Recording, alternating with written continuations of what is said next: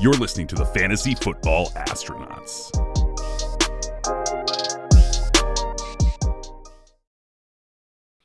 Everybody always has their favorite landing spot when the draft comes out, and that's what we're here to do today, right now, on the Fantasy Football Astronauts podcast. My name is Daniel Harms, your host. You can find me on Twitter at InHarmsWay19. Apologies about the voice. My allergies in Missouri are not cooperating with me, so we'll see how this goes through the rest of the podcast here. But we have our fearless leader here from the Fantasy Football Astronauts, Jetpack Galileo. You can find him on Twitter at Jetpack Galileo. Funny enough how that works. How you doing, man? It's good. Good to be back. Excited to finally get to review the draft. And yeah, I mean, I think in general, the overall theme was just a disappointment. Everybody's like, hey, I made all these investments in this year, and now everything's very mid. So it's funny to just run through each of those and see what we It's funny. You go back to 2022, like we were all thinking like, hey, 23 is going to be great for the quarterback season. And then everyone gets in and it's like, can we go to 2024? Like, we don't want to be here anymore. We want to move on. We want to talk about the 24 class because, that's stacked and that's how it's always going to be. So it's always fun to reflect through that and see what people think from last year and how it goes into this year. And I feel like this is a topic to talk about with the times right now.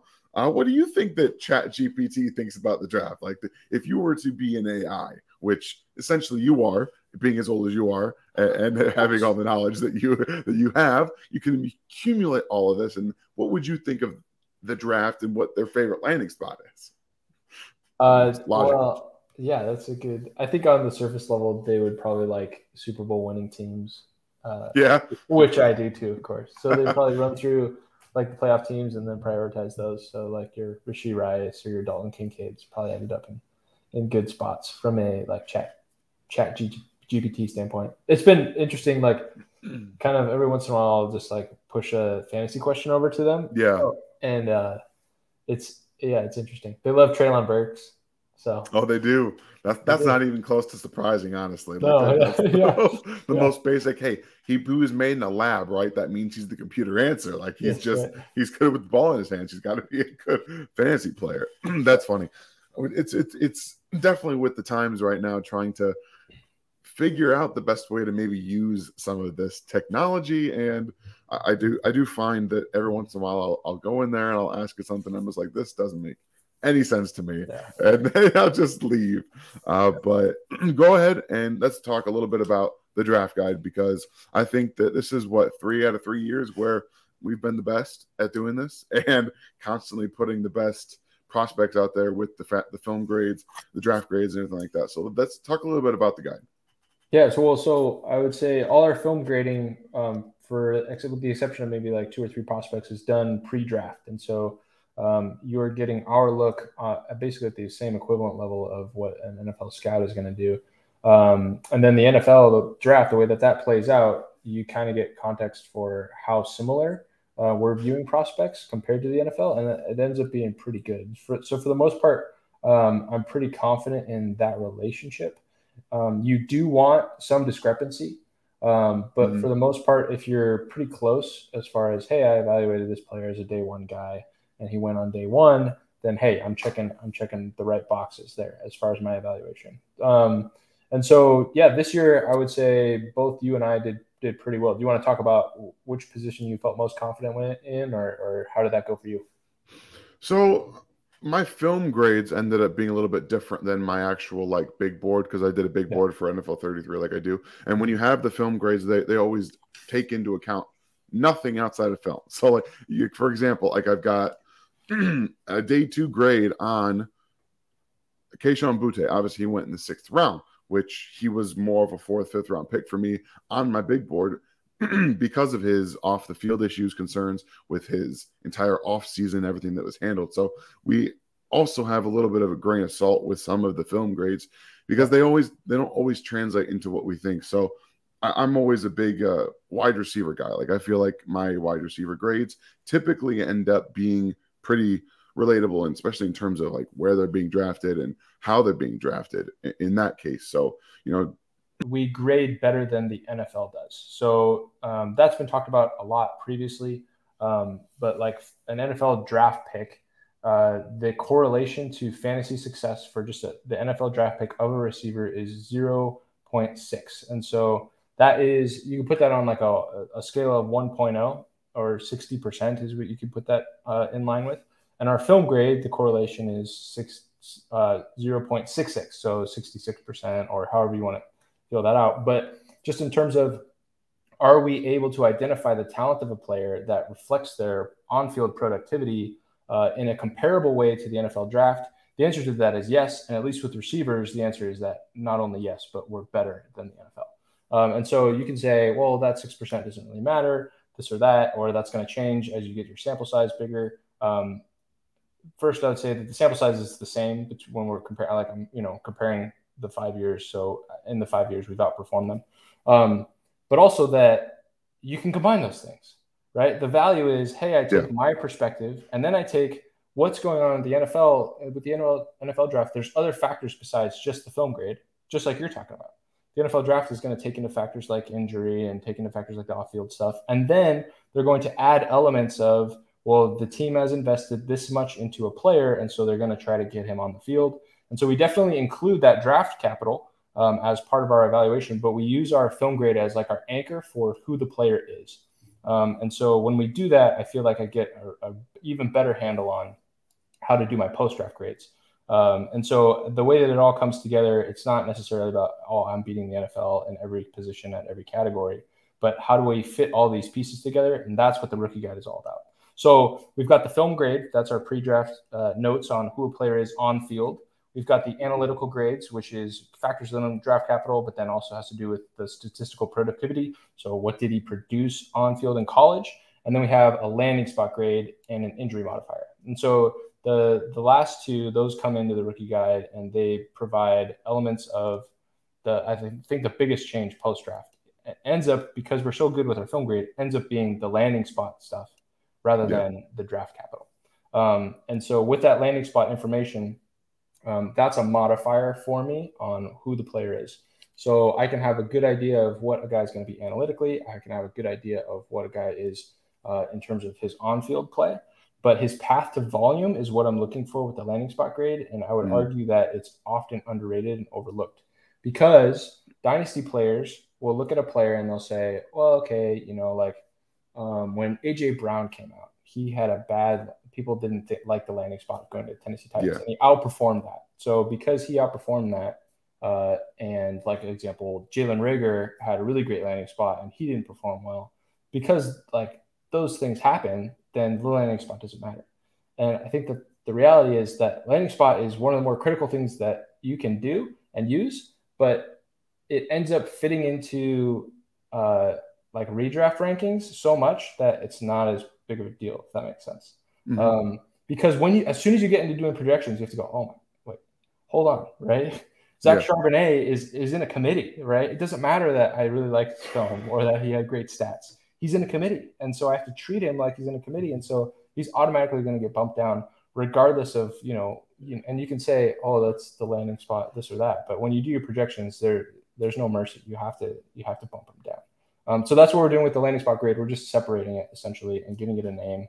And that way you have something to point to where you can say, oh, okay, well, this is what differentiated him. It was the landing spot versus, well, he had good film, and all that. So being able to separate those grades out, I think, is really important, because then you get an idea of how to start to weight those things, and then it makes your end process better. So again, 3 things: film grade, the analytical grade, the landing spot grade. The way that those come together, that forms kind of the basis of what we're identifying in a prospect. And so, that's the rookie guide encapsulated. Yeah, I think that's a great way to go about it, especially considering how many things go into the draft and prospects and all their entire process through this whole thing too. And landing spot can often be contrived differently. You can make anything look the way you want it to if you look and squint hard enough. That kind of tends to happen sometimes. So let's talk a little bit about some of these landing spots, some of our favorite landing spots, specifically at quarterback. I know you've got one penciled in on the document, so let's go ahead and hear what you got to say on Anthony Richardson. Yeah, so as far as going to the Indianapolis Colts, I think that was clearly the best of the options. for all the quarterbacks went to. So our landing spot grade is broken into pieces. So you have the opportunity, right? So all three of the quarterbacks in the first round, they all have great opportunity. They're going to be the guy. The second thing would be the weapons. Who are they throwing to? The Colts clearly have the best weapons. And then the third would be the offensive line. What's the strength of the offensive line? I think the Texans have a good, strong offensive line, but the Colts have typically been better over the past few years. So the Colts graded out well there, especially in the run game, which is going to fit him well. And then the last would be scheme fit and what you think about the coaching staff and all that. So because they have Shane Steichen, the Eagles offensive coordinator from last year, I think this is just a huge win for Anthony Richardson because of his experience with Jalen Hurts, seeing how he had progressed, how they utilized him in a way that he could grow efficiently. That's the most impressive thing. And so I think that this fit is so perfect for Anthony Richardson, and that if you were going to pick one place for him to go, it would be the Indianapolis Colts. Yeah, it was really kind of a win-win for everybody. Offense coordinator mind with head coach, quarterback, system, all that fun stuff. The run game is also going to help him get on the same page with everybody. So I'm with you there. I actually like, funny enough, I like Will Levis's landing spot, which is a little weird to say, but I think Will Levis's game matches up really well with Ryan Tannehill. He's not going to be the best guy that can get outside the pocket and run, even though he kind of fits that mold in college. Ryan Tannehill is more of a, if I have to run, I will run, okay? But he's not someone who's going to continuously do, what Anthony Richardson's going to do and what I think CJ Stroud can do. So we're going to get to that point. But it's all about developing. They don't have the best roster. They don't have the best weapons. They're trying to get Treylon Burks to be that guy that A.J. Brown was. But we know that's not how that's going to work because they're completely different players. And A.J. Brown, the physical specimen that he is, he's able to create separation over the middle of the field. I don't know if Treylon Burks can be able to do that consistently throughout his career. The route running is going to be his big bugaboo. But you have the same physical type of quarterback. Obviously, I think Will Levis is a bit more of a physical specimen than Ryan Tannehill. It was obviously a former wide receiver when he was playing in college, but Will Levis, I think that's a good spot for him because they're going to do everything based off the run game. Their offensive line should be decently getting in the right position. They were not good last year. They've been better in the past at manufacturing all of that play action game, and that's what Will Levis needs. He's going to need more of a very simplified offense that doesn't make him do too much thinking because I don't think he can process as well as a lot of these other quarterbacks in this class. But landing spot wise, I think at least for this season, learning from a guy who is going to be doing the same stuff that I think that Will Levis can do in the NFL makes a big difference for him. Yeah, so as far as the grade goes, he's our lowest grade regarding the landing spot. But what you're saying as far as team fit, I think it's great. Basically, and the part of the problem with drafting him is you're hoping that he turns into Ryan Tannehill. Yeah, that's exactly what you're hoping. For me, it's like, well, we already have Ryan Tannehill. He's not that old, but I think it's a good fit overall. I really liked the Lions fit too with Hendon Hooker. I think that's a good spot for him. They have a ton of weapons and strong offensive line, and that's an easy plug-in play. And we saw Jared Goff have a lot of success, and most people don't think very much of that. And so a guy like Hooker getting that opportunity with those weapons, I think that'll be something worth checking into a couple of years from now. So definitely not happening this year, but my one issue with that is that Ben Johnson probably isn't there next year. Like I think Ben Johnson's gone after this year. That's a good point. And when you have this dynamic between, I think Jared Goff is a good bridge quarterback. He did that last year where he showed that he can operate this offense, and you're hoping that he passes it off to Hendon Hooker.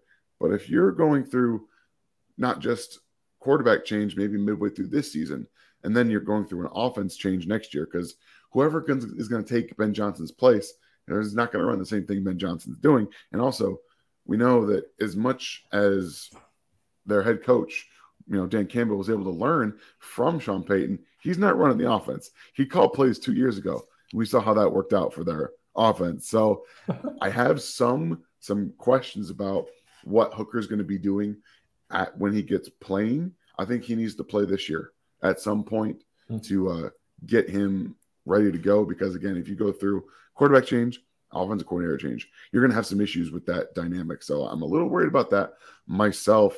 But in the running back department, there's a few fun spots for running back, and there's also some real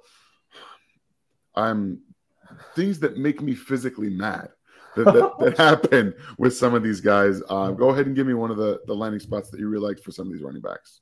Well, Bijan, I think, is a great spot, and I think Gibbs is also a great spot. But my favorite spot is Devon Achane, or H. Really? Yeah, I just think that's a very natural fit for him. So, speed. Yeah. I think just checks all the boxes for them as far as what they want to deploy. And so he'll have a role. And I figure Mostert will get hurt pretty soon. So. And Jeff Wilson Jr. Yeah. And Dalvin Cook when he eventually gets cut and then signs with the Miami Dolphins. I can't. So that's one thing that always will always get me by surprise is cutting a star player. It doesn't make any sense to me. You have a team that's competitive. You just want 14-2 or whatever. You can't just be like, yeah, we need to save $9 million. That's nothing. You're not going to replace him with anybody. I'm not talking about Alexander Madison. I'm talking about like if you replace Dalvin Cook, what are you going to do with $9 million? Are you going to get like the 12th best cornerback available in free agency? You just meant like everybody's gone. Like, what are you going to do with that money? I think it's more about because you can carry that over the next year. Like you can carry that over. Yeah, but your team's good-ish now. Good-ish. So, I was looking. Glad you put the ish there because they're not that good. I think we saw that last year. But yeah, they sneakily put Alexander Madison in their team photo up on their page. You know, we all saw that. I don't know how these people like monitor this. Like they just sit there and they wait for things to change on Twitter, and they put it out there. I was like, well, whatever, fine. But no, I get Devon Achane, speed. Just get him the ball, let him run, and that's what they want to do in Miami. They just want to get the ball out of his hands as fast as possible so he's not taking hits, and that's one thing you can do. I actually like Eric Gray to the Giants. I think Eric Gray is a good complementary back to Saquon. He's not the biggest physical guy. He's not the fastest guy either, but he's good, methodical, and he can catch the ball. He can pass protect. So I think that there are some things like there. I think my favorite like underrated landing spots, Tank Bigsby to the Jaguars, because we know Etienne is not the guy that everyone wants him to be in the fantasy community. He's just not, and he was not getting the target volume everyone expected last year. Right. He wasn't getting carries inside the 10, and the ones that he was getting carries, he wasn't doing very well with them. Same with inside the 20. He was not a very productive running back scoring touchdowns in the red zone.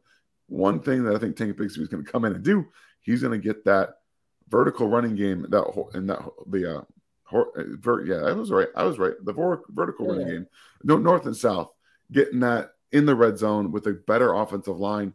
He's going to come and actually have a very good standalone value as a rookie, not necessarily as an RB2 or something like that, but he'd probably be finishing closer to an RB3, RB4 in fantasy, but he's got some standalone value, especially for a red zone back that can pass protect and catch the football. I think he's a pretty good pass catcher as well. So Tank Bigsby was one of my favorite landing spots. Yeah. Do you think he'll win the third down role over Etienne? I don't know if you'll have a quote unquote winner. I think you'll see both of them do it.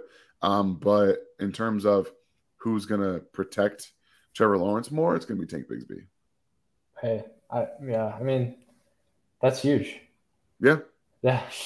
And that's something that I think most people undervalue. Like last year in Kansas City, Jerick McKinnon was the third down back over Isaiah Pacheco because they couldn't trust Isaiah Pacheco to protect Patrick Mahomes.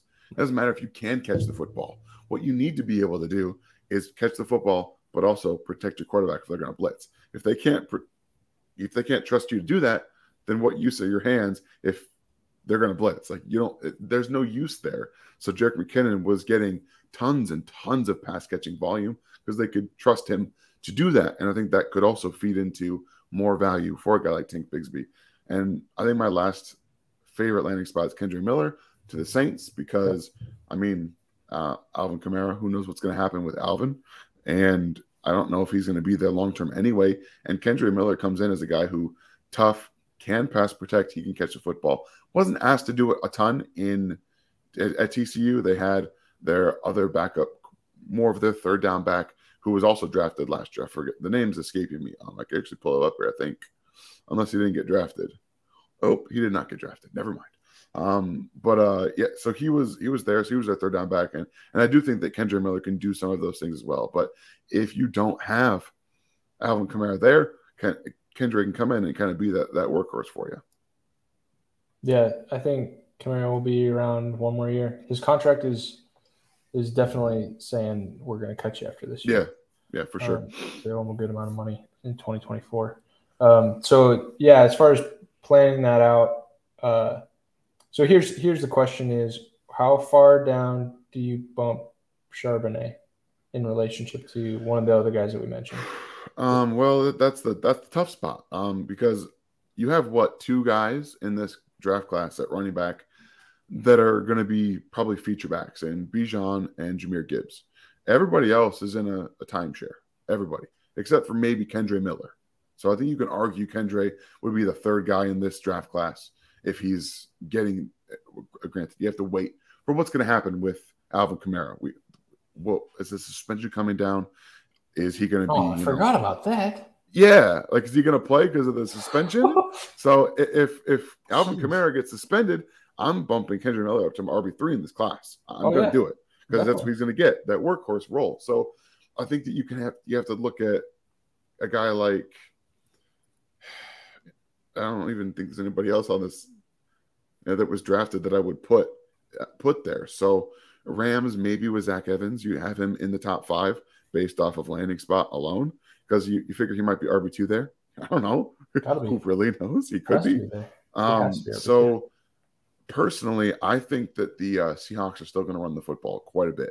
And Zach Charbonnet can do more of the pass protection and pass catching duties that Kenneth Walker wasn't asked to do a bunch. And he kind of showed he could a little bit last year. They didn't want him to do a ton of it. So I still think he's probably RB4 for me in the way that shakes out. But I can't move him down that much because all of these guys are reliant on a ton of committee backfields. And I think that Zach Charbonnet, even in the backfield with Kenneth Walker, who was our RB1, I don't know if I remember if he was your RB1 last year. I mean, that's a really good split for two guys in kind of a crowded offense now. It feels really close. They have Geno Smith, 3 wide receivers, good wide receivers, and then 2 running backs that are really good too. So it's tough, man. But I think I would have Charbonnet move down from RB3 pre-draft to RB4 post-draft. I like it. I think I do have him behind Tank Bigsby. I can see. I mean, again, that comes down to his workload. Like if Etienne gets hurt, guess what? Tank Bigsby to the moon.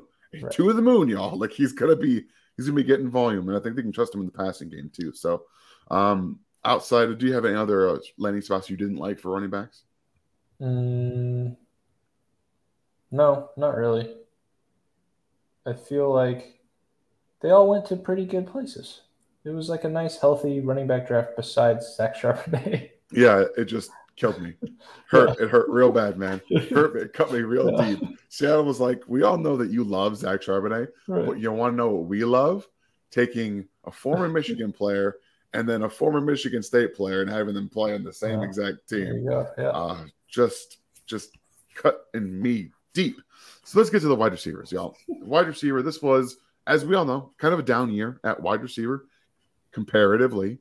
You could argue with a wall, in my opinion. It was very easily a down year. I only had one wide receiver with a round 1 draft grade, and that was Jackson Smith-Njigba. And I do like his landing spot. He's a natural fit in the slot there. I know people think that he's going to take over Tyler Lockett's role when he eventually maybe moves on, but he's not. He is a pure slot, in my opinion. He's not going to do what Tyler Lockett can do because he can't win down the field. Can't. Tyler Lockett is different.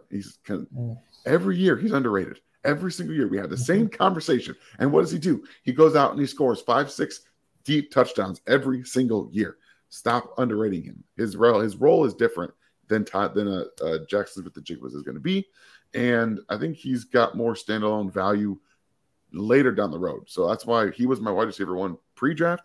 He came in more of my wide receiver 3 or 4 post-draft. Like I had Jordan Addison bumped up to my wide receiver 1. He was the best landing spot because he's fully functioning wide receiver 2 in Minnesota. Hallelujah. Give Justin Jefferson some help. So what do you think, man? Okay, so I would say that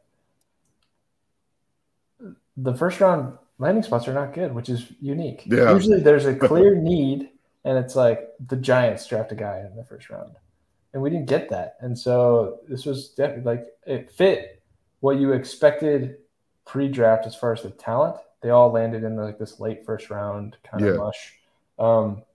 But none of the teams that like really were in desperate need of a receiver spent highly on one. And so you have all this kind of like gross places to go. So, so the way that we have it sorted out is that the Minnesota Vikings pushed Jordan Addison up to wide receiver 1, and we anticipate him getting like 100 targets. Yeah. Because that role that Thielen left, it's high value. So Addison is our wide receiver 1, and then you can pick your poison between Quentin and Jackson, but currently Quentin is 2. We anticipate Mike Williams getting hurt. Not the same with DK or Lockett. And so because of that, I think Quentin's path to volume is easier, plus Herbert and them wanting to throw the ball is going to be more – it's not part of the culture like it is in Seattle that they're going to run the ball all the time. So the Chargers are built to throw, and so I think Quentin's in a better landing spot there. So for me, he's 2 right now. Yeah, that makes a lot of sense. I think that he's going to be used a lot more like CeeDee Lamb, honestly. He's not the same player. Obviously, they're 2 very different players. They win differently, but you can use them similarly with their yak ability. So I like the fact that you have him at wide receiver 2. It's fair. I don't have any issues with that. I don't know where I have him right now. I think I did slide Jackson Smith and Njigba down a lot, but when you consider landing spot for Johnston and the addition of a new supersized quarterback, because we all know that the bazooka that Justin Herbert has is going to be unleashed a little bit more with his new offensive coordinator, fresh out of Dallas, 15 minutes retired from his being let go. He was on a plane to LA to go help and get whatever Lombardi was doing in LA out of here, because that stuff could not. I went back. I've been watching more of the Chargers last year. That offense was terrible. That offense was so bad, and Justin Herbert was like, I have to make this work. And it's like you're putting a limiter on this Lamborghini, and it was awful. They were one of the worst teams on first down last year. Like, just one of the worst. Crazy. And the biggest weird thing for me was that they went with Johnston and not a speed guy. Their offense needs speed. Like, he's not a burner down the field. And they were just like, nah, we got 3 starters and we're just gonna, we're good. It doesn't make a ton of sense to me to not go with speed. And then, they went all TCU. It's going to be the TCU Chargers here in a few years. Oh, yeah, that's right, yeah. Just pray Justin Herbert doesn't get hurt, y'all. Knock on wood, because you don't want Max Duggan throwing the football to these guys. I promise you that much. I do like Jonathan Mingo's landing spot. I know a lot of people are worried about his raw nature and ability, which, again, he's a very inconsistent player, a lot to do with the fact that Ole Miss was just like, we have this Swiss Army knife, but we're going to take all the tools out of this Swiss Army knife and just try to use them all at the same time. And that felt like what they were doing with Jonathan Mingo. He was lining up as an inline tight end in the backfield, like all over the place in weird spots. Like, just let him be a receiver. And he's a really good blocker, so they're using him that way too. But I think that getting a young, talented wide receiver, yak ability, he has speed, explosion, to pair with Bryce Young is a very good idea. And that's one thing that I think that they can use to help him. Maybe he can see Jonathan Mingo over his offensive line. We'll kind of wait and see. But they're like the landing spot there for him. The coaching staff, I think, is going to be really helpful as well. So what are your thoughts on Jonathan Mingo? Do you think he's more talented than Terrace Marshall? from like a totality standpoint, yes. But deep threat, Terrace Marshall should be the starting deep threat in that offense, in my opinion. I think he's like, without him, they don't really have, you know, I mean, they had DJ Chark from DJ Chark 3 years ago, maybe. But I think Terrace Marshall is a better version of that now. I mean, Adam Thielen, come on, y'all. Adam Thielen's got to be a wide receiver 4 in that offense. So I think as a total package wide receiver, Mingo offers more. But from a skill standpoint, his value, I think Terrace Marshall's value matters a little bit more in that offense. Yeah, I think Mingo is essentially the Laviska Shenault upgrade. Okay. And you can feel pretty comfortable about the volume that they're going to want to give him. Yeah. And so, yeah, I mean, for us, what's the landing spot grade? He's a 95 landing spot grade, which bumps him up pretty significantly. Yeah. So he's in that second tier for us, wide receiver wise. Let's talk about it, because a lot of people felt like this was a reach. Rashee Rice landing in Kansas City. I know your thoughts about his tape before, about a few months ago. I know what you thought about the tape. So I want to hear what we got now that we've got a little bit more time to process it. We got a landing spot now. Right. Well, so the big thing was I tweeted, I really hope he was injured or something. Yeah, he was. It turns out that he was, right? So I went back and I watched some of the 2021 tape, and it was like way better. It's like, oh, this guy's like, I can diagnose a guy, right? Yeah, right. Like, there's something wrong with this dude, right? And then you can go back and be like, yeah, well, okay, all right, he's got a little bit better movement skill in 2021, and so that was good to see. And so I think there's more upside there, right? He's very super raw still, so it doesn't really know what he's doing. But again, they're not asking you to know what you're doing at SMU. You're just running around against nobodies, and you take any slant to the house 70 yards or whatever, it's no big deal. But as far as Rice goes, yeah, his movement skill, I think will be better than what we saw in 2022. The strategy stuff, I'm not sure how that will work. And so for me, it's about the fit. And I don't think that, you could say, okay, we spent second round capital, but I don't know why I would prioritize getting him involved in the offense over Kadarius Toney or over Sky Moore, because I think they're both more talented, but also do kind of shiftier things than Rashee does. And so if you I don't know who your X is, but I guess I don't know if Rashee's good enough to play the X. It's MVS. Right. Well, you forgot he was there, didn't you? You're right. Yeah, I did. So yeah, I think that's the challenge is what's going to force him to be get on the field. There was nothing forcing Sky Moore to get on the field, even though you guys were, I think, kind of desperate for somebody. But there's nothing in Andy Reid's mind. There's nothing pushing Sky Moore onto the field. I think it's going to be the same thing with Rashee Rice. So the way that our landing spot grade works is, hey, I run through, I check opportunity, check the quarterback, all this stuff. So he's over 100, right? It's like, oh, great, this is awesome. But again, I think it'd probably be the same as every other Kansas City second round pick. Yeah, I think I wish people would have listened to us more last year. I was cautioning everybody. Just you stop it with the Sky Moore stuff. Yeah, he's a rookie in Andy Reid's offense. You needed to take a chill pill. And there were some of you that did not do that, and you just you kept doing it. All right. But we got to do the same thing here. I think Rashee Rice starts the season as wide receiver 4 in Kansas City. But he's going to do a little bit of what Juju Smith-Schuster did. The back shoulder throws that Mahomes was starting to kind of dip his toes into last year with Juju. And he does offer more yak ability than Juju Smith-Schuster does. I think that eventually that is the role you want for him, a guy who plays more of a Z and X position for you. Maybe after next year when you move on, from MVS, he takes over some of those abilities too. Because again, when I did my film review for us, that was before I knew about the injury. So I'm like, this dude's like, he shows so many flashes of the brilliant tough catches, and then you're like, what the hell are you doing? It doesn't make a whole lot of sense. His tape was so up and so down and so erratic, and I was just like, I don't know what to think about this guy. You can see the flashes, and there was this one play that I remember in my head where he catches the ball on just a swing screen, and he spins out of 3 tackles, out of 3 separate tackles. He's got a nice spin. And I'm just like, so where is this? Where's this Right. this lateral explosion? Why are sometimes you have this slant where it looks beautiful and sometimes you're like running through molasses? Now we know he had a foot injury. So it all makes sense. If your foot's feeling good this play, like, yeah, I can get this. And the next player, like, damn, I should not have done that. I should not have done that. Reese Williams is too much. Right? He's just like, damn it, shouldn't have done that. So yeah, I think that being healthy, you're gonna see him make some plays in Kansas City, but just don't sell the farm in fantasy this year, y'all. Don't do it.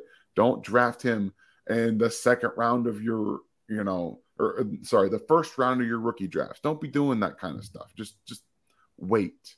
Especially in a startup, don't overdraft these kind of guys. You got to wait. I think Sky Moore is still going to have some growing pains, which, we'll have time to talk about that at some point throughout the offseason. But is there anybody else in your maybe more of a day 3 guy that you really like the landing spot for?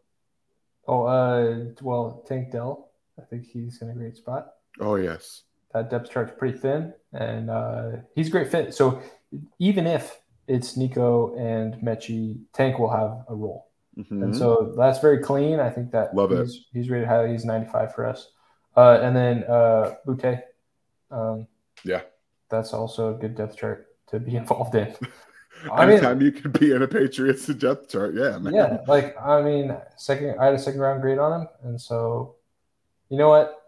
Let's go. So for me, as far as our rankings go, he's gonna end up after Tank Dell, but he's right there on the cusp, and so to say this 6th rounder, we have him graded up with the 3rd rounders. That's a big jump. So I'm excited about Keishon Boutte still. A.T. Perry went to a decent spot too. I'm not upset about that. He just went so much later than I expected. But then we get some character concern things that leak out after the draft. Oh, really? I didn't hear that. What was that about? Yeah, I heard from someone that he had some character concern issues. That's the only reason he fell down to the 6th round. So that's all I can say. Wheels up then. Yeah, wheels up. Once you're on your team, who cares? That depth chart it's not good outside of Chris Olave. Who's keeping him from starting? Michael Thomas's foot? Right. Yeah. I don't know.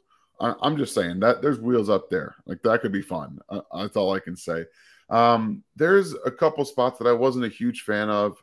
Cedric Tillman kind of broke my heart. That's a bummer. I like him being paired with Deshaun Watson of 3 years ago. I think that's a perfect landing spot for him, but I don't know if he's going to be utilized properly because wide receivers don't necessarily produce a ton in Cleveland, and they are more concerned with running the football. But this year kind of feels like maybe they want to do that. I think Amari Cooper is still going to be the alpha. There's one wide receiver you want in Cleveland, and it's Amari Cooper. And second, I think it's Elijah Moore. I don't think that Cedric Tillman can come in and just kind of be an impactful guy even later because it seems like they're set up for the future. So I wasn't a huge fan of Tillman's landing spot. Let's see here. Trey Palmer. I was like, get this speed guy somewhere where he can play on a team. And Tampa Bay right now is not a real offense. They're going to be run by Baker Mayfield. And so that one was not fun to watch. I've been trying to trade Mike Evans for the last 5 years, and it's been impossible to trade him for the last 5 years. It makes no sense. And then he won me a championship. And so I'm like, what he had 300 yards or something like that. Yeah. 50 points. I'm like, it's worth it, Mike. Thanks, man. And that's it. I might as well just cut him. You may as well. I mean, you're not getting anything out of this guy anymore. But I won't forget you, Mike. So, real quick, how do you feel about Jalen Hyatt in New York with the 10,000 other slot receivers they have? They need somebody to be a deep threat. Yeah. Alongside Slayton. So, I think Slayton's better. I was about to say, are we sure that Jalen Hyatt's better than Darius Slayton? Because I'm not so sure about that. No, I think Darius Slayton's better. But, yeah. Yeah, exactly. It's exactly that. There's good opportunity, whatever. I just don't think he's talented enough to really take advantage. And so he'll get his we really we did every post wheel concept we can run in Tennessee, and he scored a big long touchdown, and you're going to get that, maybe every 4 games or so, and then it'll be, great for DFS. But yeah, I'm not really investing or looking to invest at his current price tag. I feel like people forgot Wendell Robinson is still there. Like, he was drafted by the Giants last year. Like, he's still there. People forget. So yeah, I'm kind of burning that torch. I wasn't, we weren't Jalen Hyatt stands. Like, we've been out against Jalen Hyatt for quite a while. I'm proud of the NFL for drafting him in the 3rd round. Me too. Had a 3rd round grade out. Well, we talked about how if you ran a 4.2 whatever, right? Which he never thought he would. But if you ran a 4.2, then it'd be like, oh yeah, for sure. But first round, he lost himself a bunch of money by running that 4.40, which the NFL. I think it's like you have your goggles on, and then when a player doesn't run, whatever you think he's going to run, then record-breaking time. Then all of a sudden you're like, oh wait, like he really wasn't that good. Yeah, I think that's what it was for them. So, hey, good job.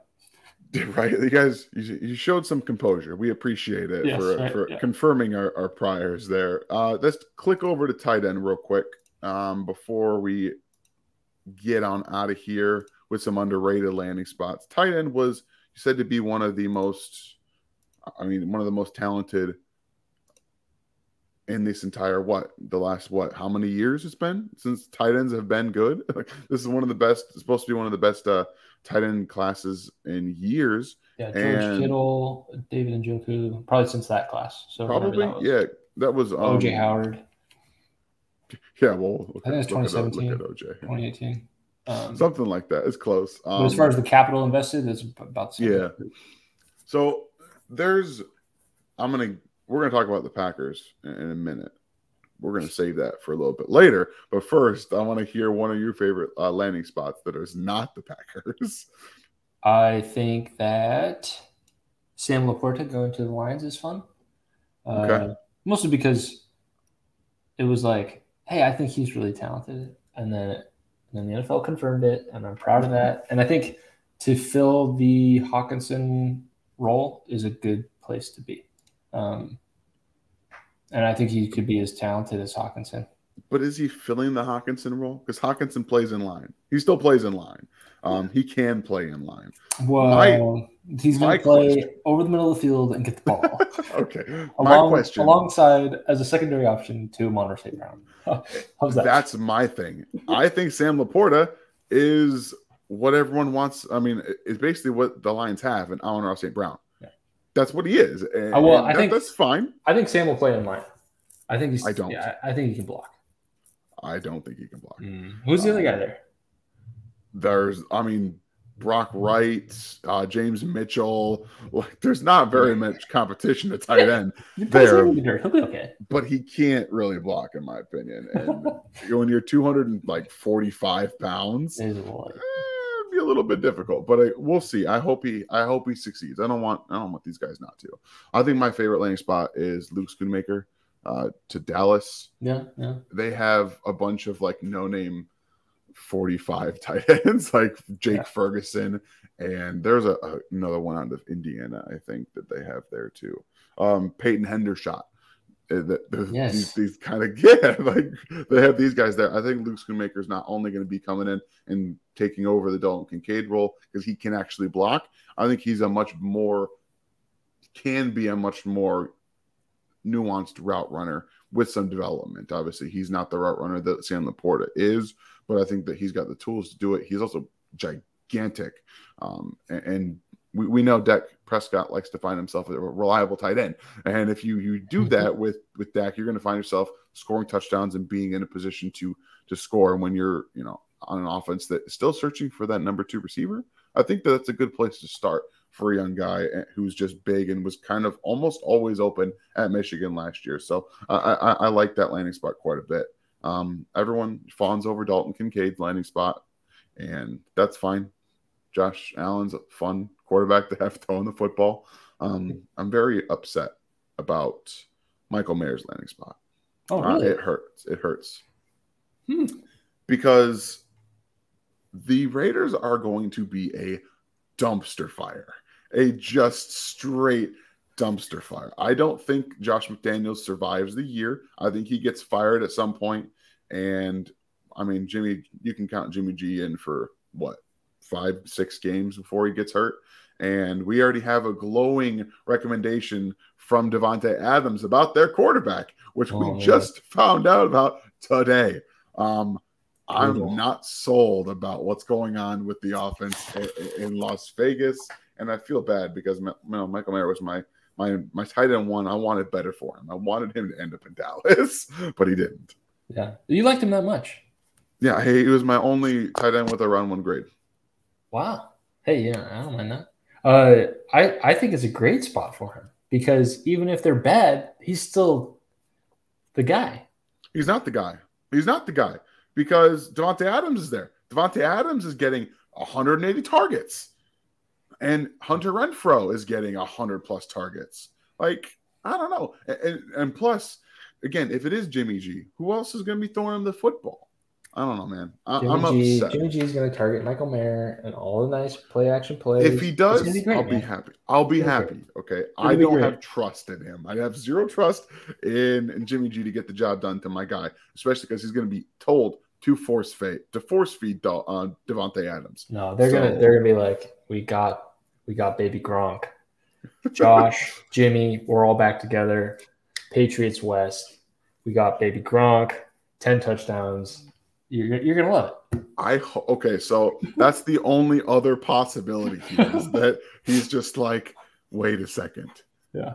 I worked with this guy, or at least in this offense. I've done this before, and I can figure this out. That's the thing that gives me hope. But I'm more worried again that Josh McDaniels doesn't survive. I think he might get fired at the end of this year. Quite seriously, the defense is a dumpster fire. It's bad. Their defense is so bad, and they're going to get run train out of all by every offense in the AFC West. Every single one of them. I think even the Denver Broncos are going to run train out of them.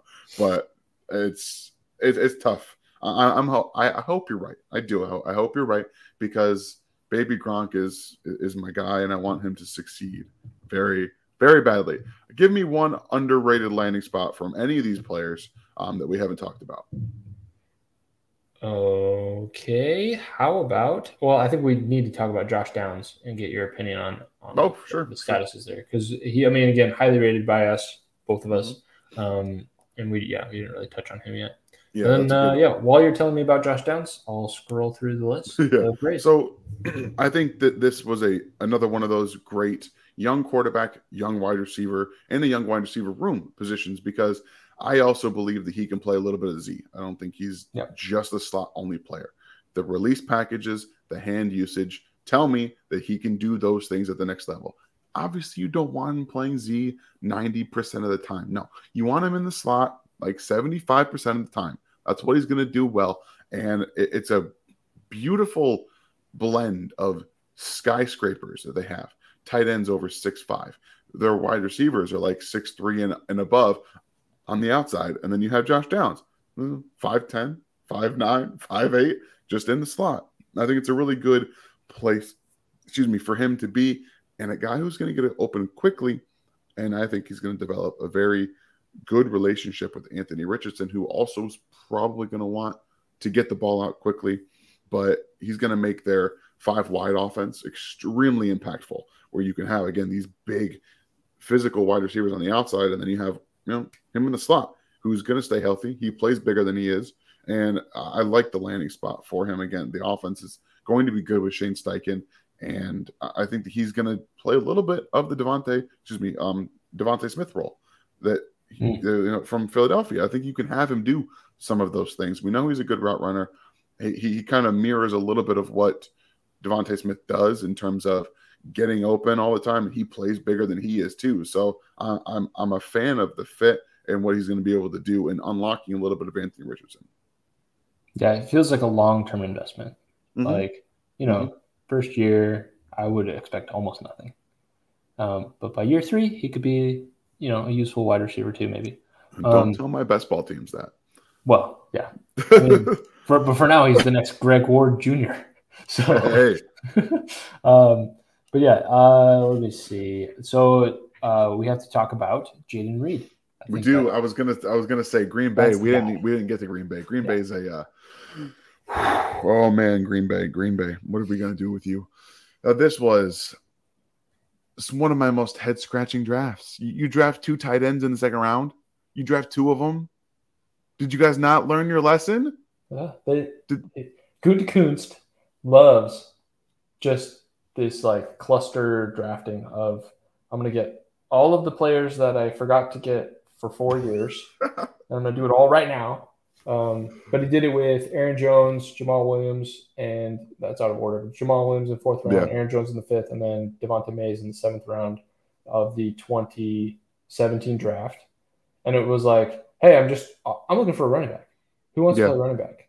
And right, and that was like his first year drafting. And he's clearly he's done it again with receivers, 3 receivers and then 2 tight ends because they're just looking for guys who can play. So in that sense, for me, I think Jayden Reed is the most talented, or he had the highest grade. He had a higher film grade for me than Christian Watson did last year. So as far as Jayden Reed getting involved and having a role, I think he'll be able to do that. I don't know how valuable that is with Jordan Love, but as far as there being some volume there, I'm willing to invest in Jayden Reed. Yeah, Jayden Reed was I had a better grade for Reed than Marvin Mims, than A.T. Perry, than Butte, than a lot of these guys out here. So he was one of my favorite. Huh? Yeah, not by much. Like we're talking about like 0.4. Like it wasn't much, but that's good. I think that just the way he runs his routes are what separates him. I think he's already the best route runner in Green Bay. He's already the best of those 3 guys. Like he's going to come in, and I think he's going to supplant Dobbs as the wide receiver 2 in that offense in terms of where they're going to funnel targets to, because that's how good he is. I think he complements Christian Watson extremely well. You have this very raw downfield threat who's really good in space, and then you have Jayden Reed who just knows how to get open. He understands the wide receiver position better than any wide receiver in Green Bay right now. There's 0 argument in my mind that he is. So I think it's a great spot for him because, again, when you have younger quarterbacks that are trying to find these guys they can trust, you can't trust Christian Watson. You can't. I'm doing a review on him right now. You cannot trust that guy to be in the spot where you're going to be. I watch Aaron Rodgers. Like he had to have gotten in his ass at some point in the sideline in that Dallas game, because he's throwing the ball where he wants him to be. And every time Christian Watson is not looking for the football, he's not breaking properly, and he's in the wrong spot. And then finally he was like, all right, I'm going to wait for you to get open, and then I'm going to start throwing you the football. So Christian Watson plays a little bit on his own timetable. And with a quarterback, that's not where you want to be, because football is about timing. Go watch Patrick Mahomes and Travis Kelce. Just go watch them. They're a timing, like they're a damn grandfather clock. It's always where it needs to be, almost at the exact time it needs to be. And that's why Cole Hardman didn't work. He didn't know where to be on the field when he needed to be on the field. And Patrick's like, dude, you're basically going to be a scheme touch guy now. And that's what he was when he last year and the year before. So if you can't be where you're supposed to be on the field when you need to be there, quarterbacks can't trust you. And Jordan Love is going to be trying to find a player to trust. Jayden Reed is a guy you can trust right now. We're 54 minutes into this, and my voice is finally starting to calm down. Oh, well, it's Jayden Reed time. That's why. Yeah, right? We got to talk about my guy. Yeah. He's it's a fun spot because, again, there's no guarantees for volume, I think, except Christian Watson. I think Christian Watson is going to get his targets because he is that good of a playmaker. He's going to get those deep targets, those valuable ones.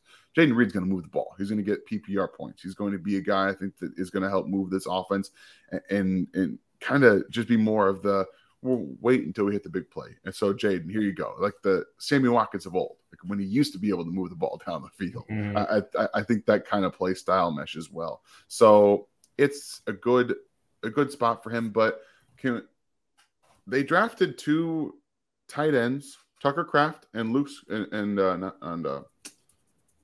Musgrave, right? Those 2 guys. Neither one of them is like a blocking tight end. Tucker Kraft can block a little bit more, but they're definitely more strictly receiving tight ends. And I mean, Musgrave, I don't know what he is. He drops the ball almost as much as Christian Watson does. He does not create a ton of separation. He's the most overrated, like weirdly hyped guy that I can remember in a while. Like watching him at the Senior Bowl, I'm like, okay, he can move all right, but he does not know how to track the football. No, he sucks after the catch. He's not tough. Tucker Kraft is way better. I was a big Tucker Kraft fan. I think I had him at tight end 4 in this class. I was big on Kraft. So, yeah, I had a day 2 grade on him. And then, he goes day 2. But after Luke Musgrave, I was just so confused at what their plan is. They have a 1-year deal with Jordan Love. And then they're like, we don't know what our quarterback situation is after, but they're just going to throw stuff at the positions. I don't. They're just a poorly run franchise. they really are. One guy I want your opinion on before we get out of here. Marvin Mims landing in Denver. Sean Payton, Kenny Stills. Oh, yeah. Kenny Stills, huh? That's my take. All right. Kenny Stills. That's a good take. It's a good take. I think that's about as effective as he can be, too. That's the kind of thing I think about Marvin Mims. So, yeah, I like it. I like it a lot. All right. Yeah. I like Marv's talent. I think he's fun, like kind of weird, uncanny, good at like post-catch stuff. And so even though like statistically it's probably not very exciting, he does like weird things where it's like, oh, that was a unique way of reaching the ball across the end zone or different things like that. So, yeah, I think he's fun. And those kinds of players that have like kind of weird ticks about them, they end up kind of cropping up and making plays on the field. So, Kenny Stills is the vibe I get from him as far as his role. And then, so are we good on Marvin Mims? I got the last question for you if you're ready. Yeah, sure. We're good. So, last question would be, where is Jayden Reed in the rankings in relationship to all the other guys? Rashee Rice. Yeah. Well, Josh Downs. The problem for me comes with the quarterback situation. Like, I don't like the landing spot with the team that's, fundamentally coaching, and the quarterback situation is very murky. I don't think Jordan Love's a good quarterback, and I think we're all going to find that out very soon next year when he doesn't win games. I don't think they're going to win very many games, and maybe I'm too head in the dirt on that. But Jayden Reed, in terms of, like I said, I do believe he's going to be the wide receiver 2. So you figure Quentin Johnston's probably the wide receiver 3. He's going to get some scheme touches, but he is the wide receiver 3. I would still probably have him over Jayden Reed. So if we go down, I'll Addison, Njigba, Flowers, Johnston. Reed will be above Downs. Okay. I think that he'd be right after Johnston. I think that he's going to be on the field regularly, routinely, and the wide receiver 2 in that offense. So in terms of his landing spot, helping him get to relevance earlier than a guy like Josh Downs or Marvin Mims, A.T. Perry, Rashee Rice, I think that bumps him up to wide receiver 5 in this class for me. Yeah, ahead of or behind Mingo. Yeah, he'd be ahead of Mingo. Ahead of Mingo. Okay, well there you go. I think that's that was the last guy that was. Yeah, Mingo's a tough one because they do have. I think that the coaching staff in Carolina will still want to play the veterans. I still think Adam Thielen and DJ Chark are going to play, and that's the problem for me. Is I don't know if you could say Romeo Doubs is playing a ton. He was not that great. He wasn't great coming out of Nevada. He was a kind of a deep ball receiver with some contested catchability, but he didn't run a ton of great routes and didn't separate very well. So you can't just slot him in as the wide receiver 2 and run with it. I think you can say very, very clearly early on that Jayden Reed has a very good shot at being the wide receiver 2 in Green Bay, and you can't say that about Jonathan Mingo. So yeah, right there in front of these guys. I like it. That's high in relationship to ADP, and I think that is a good thing. I think we gotta have a little bit of difference. No, I think it's the right play. Yeah, you got to find ways to maximize on the volume that you expect the guys get. Again, being a wide receiver 2 in an offense helps you get immediate production as a rookie. It does. Yep. And being a trustworthy player does that too. So that's why I think Addison is my wide receiver 1. Obviously, if any of these guys would have been there with Justin Jefferson, they probably would have been wide receiver 1. Almost any of these guys, I would have been like, yeah, I'm taking this guy in front of everybody else. So yeah, 100%. Jayden Reed. Yeah, Jayden Reed's a good spot for him to immediately come in and have some production. But what if it's the Green Bay Packers getting Drake May next year? Then it's a great landing spot. It's a great landing spot.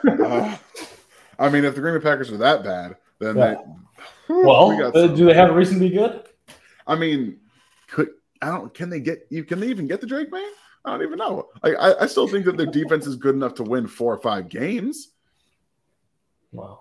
And the Texans. Yeah. Let's stream. Let's stream for the sake of Jayden Reed. I would love. Oh man, I'm telling you, I'd love it. I would love it. Maybe they just go to full on tank. Who knows? Yeah. I would love to get him Drake May and hell, even JJ McCarthy. I don't care. Get him at the quarterback. Yeah. I like JJ, man. Sue me. Yeah. I'm all in. All right, man. Thank you. Thanks so much for coming on. And we're an hour in. I finally feel like I can talk and have a conversation. So that's great. I'm hopefully the audio for you guys isn't so bad in that first half an hour. I apologize once again for my voice. But Jetpack, again, let everyone know where they can find you, what we're doing next, man.